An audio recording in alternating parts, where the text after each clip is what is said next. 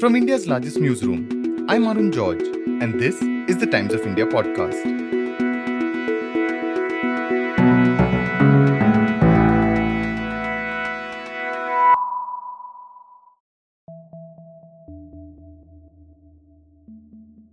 Bilkis Bano gangrape के सभी दोषियों को रिहा कर दिया गया है। लगभग 18 साल बाद स्वतंत्रता दिवस के दिन रेप के 11 दोषी आजाद कर दिए गए। She has come out and said that her faith in justice is shaken. I trusted the system. Every rape and murder convict needs to face justice. एकदम से शॉट लगा। हम घर में बिल्किस से बात किया तो बिल्किस एकदम रोने लगी। The release of 11 convicts in the Bilkis Bano case has understandably sparked widespread outrage. There were many horrors documented during the 2002 communal riots in Gujarat, but Bilkis Bano's stuck out. In today's episode, we're taking a look back at the case and analyze the justification that the 11 convicts had reformed enough to merit being released. Just a warning, today's episode deals with sexual assault and violence. First, a recap of what happened in 2002. The riots in Gujarat were sparked by the burning of a train coach at Godhra on the 27th of February in 2002. The fire killed 59 people, including women and children. Many of those killed in the fire were returning from a trip to Ayodhya, where they had gone to press for the building of the Ram temple. The communal riots in Gujarat after the attack at Godhra resulted in the deaths of over 1,000 people, most of whom were Muslim. Thousands of Muslims were also displaced in Gujarat due to the widespread violence. Bilkis Bano's case was among the cases taken up by the Supreme Court and transferred out of the state to neighbouring Maharashtra. My colleague Sunil Baghel, who covered the case verdict in 2008 in Mumbai, explains what took place in March 2002. It's a case which went on for a few years, which has seen every possible twist and turn that possibly a criminal case could have seen. There have been convictions not only of the people who were accused of perpetrating the crime itself, but even the police officers and doctors involved in the initial stage were convicted. The victim and complainant, Bilkis Bano, who was roughly about 20-21 years of age at the time of incident, according to her, after the riots started happening in various districts, even in her area, which is Randhikpur village, she was told by some relatives that people are targeting specific outlets or residences of a specific community, and therefore it is not safe to remain there. About 14-15 members of her family, they left the place. They went to a nearby village. On 3rd March in the morning time, two vehicles approached them, which had about 25 to 30 people in it, all armed with swords, sickle and sticks. They attacked this group of 17 people. They raped women who were part of this group. They killed women, men and children, and they fled. According to Bilkis, the complainant, her 3.5-year-old daughter was snatched from her arms and was smashed to the ground, causing her death. After which she was attacked by a sword, but she managed to save herself. She was taken slightly off the main commotion area and was gang raped by 3 accused in specific. 4th accused was named specifically as somebody who had snatched her 3.5-year-old child and smashed to the ground and killed. Bilkis was about 5 months pregnant at that time. She, according to her statements, she pleaded with these people that she was pregnant, yet her pleas fell on deaf ears. She fell unconscious because of whatever happened. A few hours later, when she gained consciousness, she found that there were all bodies around her, and she managed to somehow find a petticoat, walk in semi-nude position to a nearby hilltop. She found somebody later over there, a woman, who helped her with a couple of clothings. She was taken to the police station on 4th of March, where she lodged the complaint. But that was just the start of Bilkis Bano's ordeal with the criminal justice system in Gujarat. Sunil says that while recording her complaint, the police didn't record the names of the accused that Bilkis had listed. According to Bilkis, she had named all the 13 accused who were a part of that entire gathering of 25, 30 people and who had actively played a role in everything that had happened. But later it turned out that the police did not record any of the names. The police at Limkheda police station did not record the incident the way Bilkis had narrated, because according to Bilkis, she was an illiterate person. She could not read or write. And her statement was not read over to her after it was recorded. Sunil says that in November 2002, the Gujarat police actually closed the rape case, saying they couldn't find any of the accused. He explains how that was among the reasons that led the Supreme Court to transfer the case from the local police to the Central Bureau of Investigation. The Apex Court also moved the trial from Gujarat to Mumbai.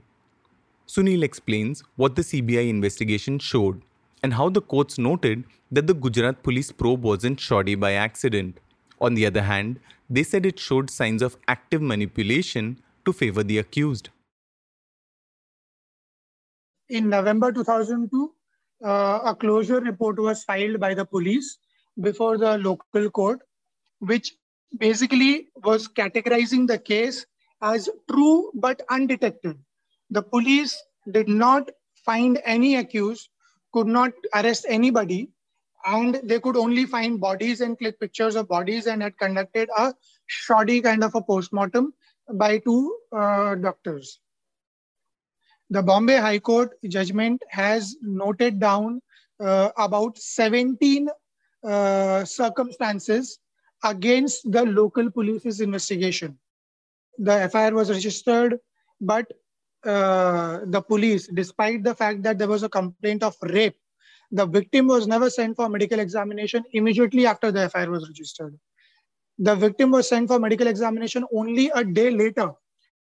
Another important factor, the complaint was of rape as well as murder. The police never took the victim to the spot to identify where exactly did the incident take place. They went with photographers on their own. They clicked pictures of whatever bodies they found. When the bodies were exhumed by the Central Bureau of Investigation after it took over the case in early 2004, they could find only 7 bodies. All the bodies were buried in a single pit, one above the other, piled up. None of the bodies had the skull intact. When the pictures were clicked, well after the incident, on 4th of March, the bodies were intact. The body of the 3.5-year-old girl child of Bilkis, who was snatched from her hand and killed, there is a photograph of that body. But the body was never found when the CBI got the bodies exhumed. So where did the body disappear after the pictures were clicked? It was found that the bodies were buried with sacks full of salt, so that the bodies degenerate, degrade much sooner as compared to what would otherwise naturally happen. All these circumstances were taken into consideration while transferring the case investigation from the local police to the Central Bureau of Investigation, and eventually were transferring the case from Gujarat to Maharashtra, because it was clearly exhibited that the trial may not be conducted in a free and fair manner, and therefore the Supreme Court found it necessary first in December 2003 to transfer the case investigation to CBI, and then in 2004 to transfer the trial itself out of Gujarat, which is a very rare thing to happen. In 2008, 11 accused were convicted for killing Bilkis Bano's family members and sexually assaulting her. They were sentenced to life imprisonment. 5 police officials and 2 doctors involved in the botched investigations were also convicted later, but they received much lesser sentences. One question that comes up is why weren't the 11 accused sentenced to death given the horror of the crime? Sunil explains that the death penalty was sought, but courts choose to give it only to convicts in cases that they deem to be the rarest of rare. Well, even in this case, when the appeal was filed, there was an appeal from the Central Bureau of Investigation as well, seeking enhancement of the sentence of these 11 convicts itself, who were granted life imprisonment by the trial court.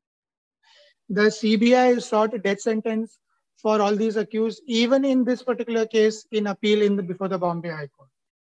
But the Bombay High Court refused to grant death sentence, applying the principle laid down by a few judgments from the Supreme Court, whereby declaring this case as not being one of the rarest of rare cases. The principle of rarest of rare cases had come into existence in the early 1980s in the judgment passed by the Supreme Court, where it had upheld the validity of death sentence. Since then, it has been applied to every such case where the prosecution seeks death sentence.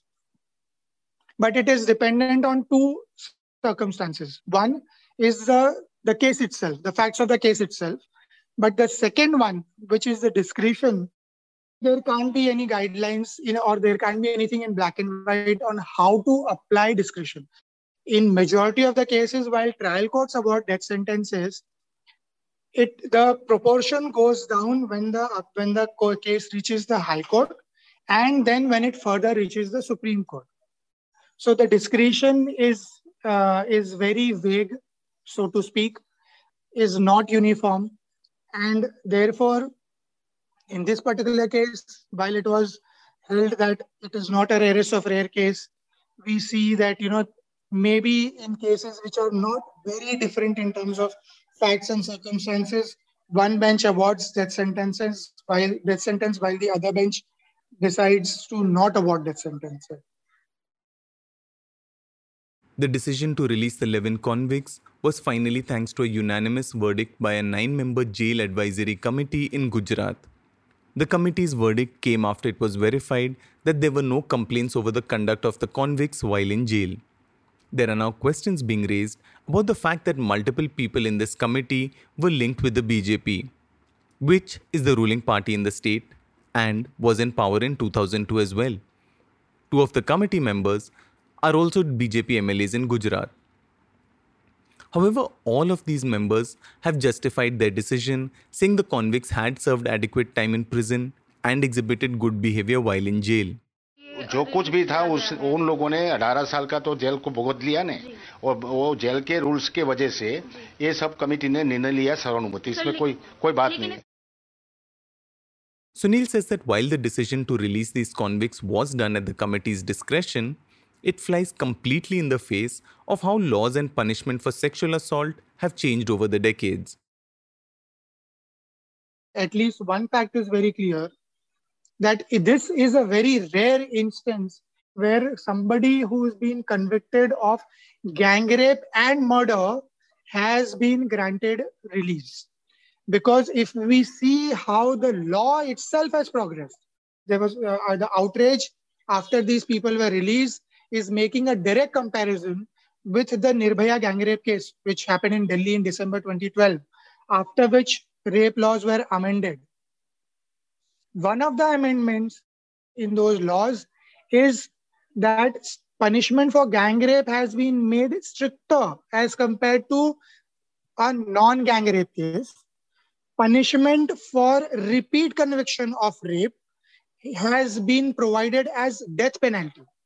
So the progression of law in that sense is making the provisions stricter. Sunil says that like the awarding of the death penalty, getting an early release from a jail sentence isn't as straightforward as it's made to sound. Many others, who may be well behaved in jail and sentenced to lesser prison terms, aren't as lucky as the 11 convicts in this case. When it comes to releasing people on remission, there cannot be a major discretion for the committee or for the body which decides release of any convict. In general, the biggest subjective element, according to me, is means. If you are a person of means, which means the convict who's seeking relief, the person who's seeking relief, you understand the law, you understand the system, you are influential by either because of money or because of contacts. When all these elements come into place, either of one of them, then it seems that you are able to get through to the system, whether officially, unofficially, or whichever way, in a much easier manner. But if you are not a person of means, if you are illiterate, if you are poor, then it usually is seen that you are not able to get relief. So according to me, means plays a very important role, because we keep coming across stories every few days, every few weeks, that somebody had to spend extra number of days inside behind the bars despite an order in his or her favor.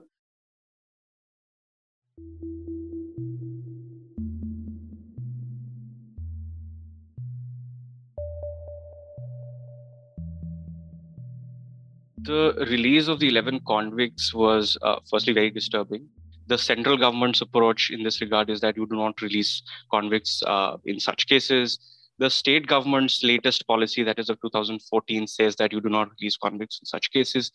The public opinion, at least of people who have been writing in the media and expressing their views, has been against release of these 11 convicts. So for once, you had some uniformity in the approach. But suddenly you see reliance being placed on a 30-year-old policy, the opaque processes that have been used, some questionable panel that was put together, the prison advisory board that was created, and suddenly the government decides to go ahead with the recommendation of the panel. And it's not like this is the first time that a government has to entertain a remission application. And the government does this in spite of the fact that it realizes the nature of the offense and what impact it may have on the victim who's still around, who's there. That's Naveed Ahmad, who's a senior resident fellow at the think tank Vidhi Centre for Legal Policy. We spoke with him to examine the argument that these 11 convicts have reformed during their prison terms and therefore deserve to be released.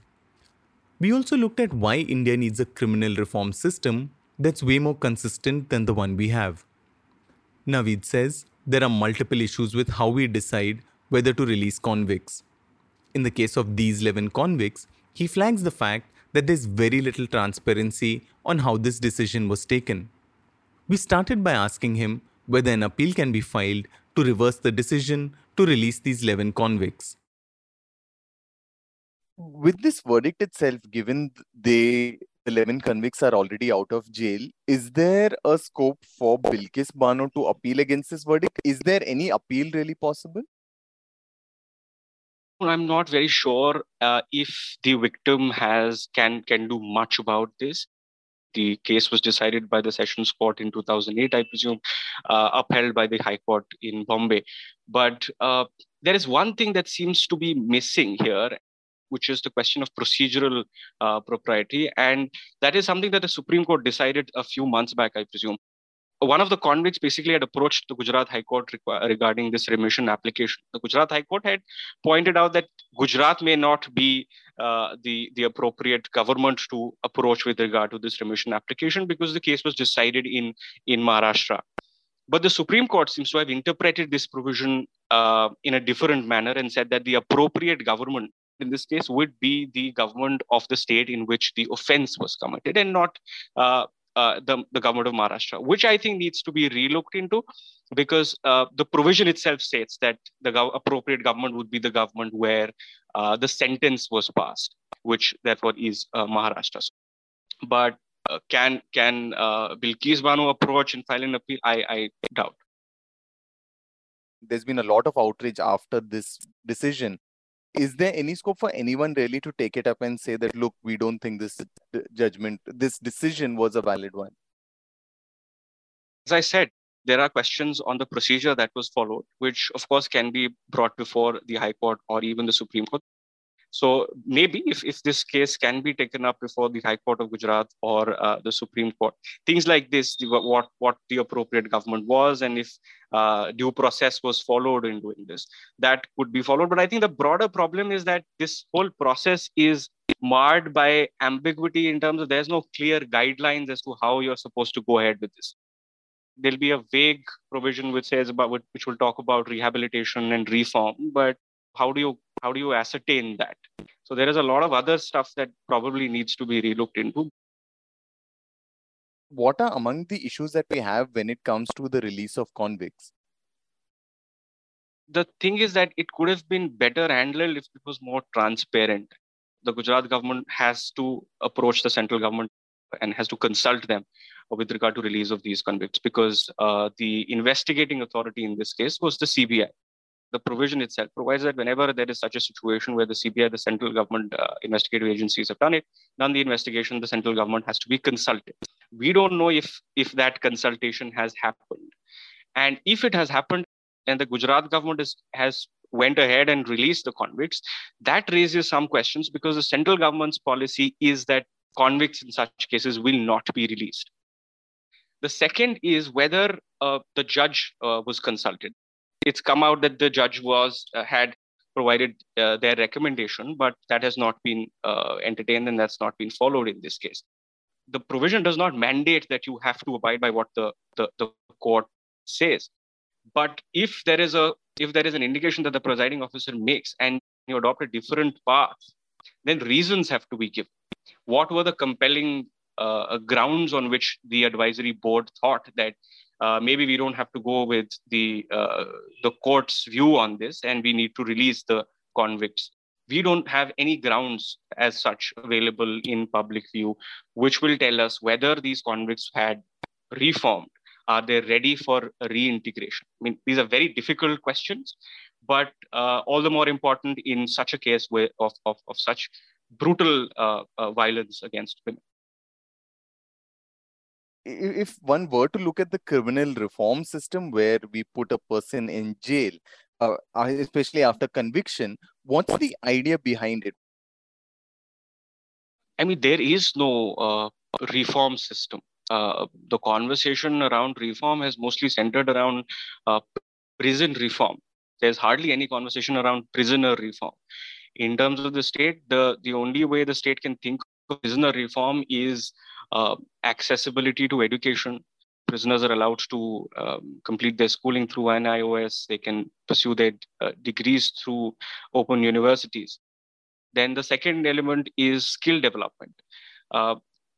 They are encouraged to develop some carpentry skills and furniture making and all of that. That happens in central prisons and bigger prisons. I don't know if that's the case in smaller sub jails, but that's about it. Is that sufficient to ensure reformation? And is that enough? Is there any follow-up that happens after the convict gets released? We don't know. So it's basically a retrofitted idea that, maybe we need to do some reform also and therefore come up with skill development and education and all of those things. But I don't see a standardized policy, a thought going behind prisoner reform. Why we don't really care about that? So if jail is an answer, we should have a rationale behind it. Jail is an answer because you want to remove these persons from the society. Tell this upfront. Is jail an answer because you want to reform the prisoner? Tell this upfront, because then the process will follow. If the substantive law is so incognizant of it, how do we expect the processes to be clear and actually carry out reform? That doesn't happen. Is there anything on how many such prisoners actually get benefit of remission? We've seen talk often of sort of releasing more prisoners, using a remission policy more sensibly to kind of, sort of decongest our prisons. I don't think there is data that can tell us as to how many people have been released on remission, but I don't know if that's an efficient way of decongesting prisons. There should, of course, be a better charted out way of towards remission and a proper process laid out. Our prisons are overcrowded because we're putting too many people in jail as under trials. That is the fundamental reason why our prisons are overpopulated. And convicts only comprise about 30% of the prison population in India. So is remission an answer to that? I doubt. But definitely, it can be one way to do it. There have been instances where people have spent 30 years, 40 years in the jail, and their applications may perhaps not have been considered by the government. And that is perhaps one more reason why people have been criticizing this move of the Gujarat government, because I'm sure there were other applicants for remission, and why these 11 were chosen. And with regard to sexual crimes themselves, we've jumped towards much harsher punishments in general. We seek harsher punishments, death sentences. Must there be scope for reform even in such cases? I think the primary opposition to harsher sentences, or let's say death penalty, is that it's final and it leaves no scope for reform. So if you argue on that pattern, then you have to presume that there is always some scope for reform.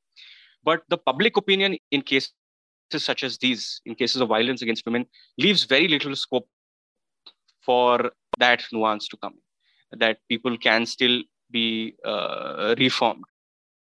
When we go back to the drawing board and try and understand if we can draw that line between offenses where you see reform operating in a specific manner and where you see reform operating in a different manner, and maybe sexual violence cases may be treated differently, or there could be one practice. Nobody can deny that there is always scope for reform, but you need to factor a lot of other things into it, like in this case, how brutal the offense was, and the presence of the victim, how the victim is going to feel about the release of these 11. So things like that will have to be factored in. It can't be a straitjacket formula about reform. You can't never really be sure about reform and reintegration. How do you quantify? How do you ascertain that? That's also difficult. Does the victim have to be consulted, or is it has it happened in this case? Can it just go through sort of without the victim's consultation in any sense? In terms of consultation, there's consultation with the judge, there's consultation with the central government in this case. Should the victim be consulted? Yes. I think that should be one of the grounds on which the advisory committee should look at it, because the nature of this crime is not just any other case of violence. This has been recognized by the trial court. This was recognized by the Bombay High Court. And when the Supreme Court granted compensation to Bilkis Bano, I think a couple of years ago, they also recognized the vulnerability of the victim in this case. And when you recognize and then you go ahead and release the 11 convicts, I don't see how that's serving any purpose.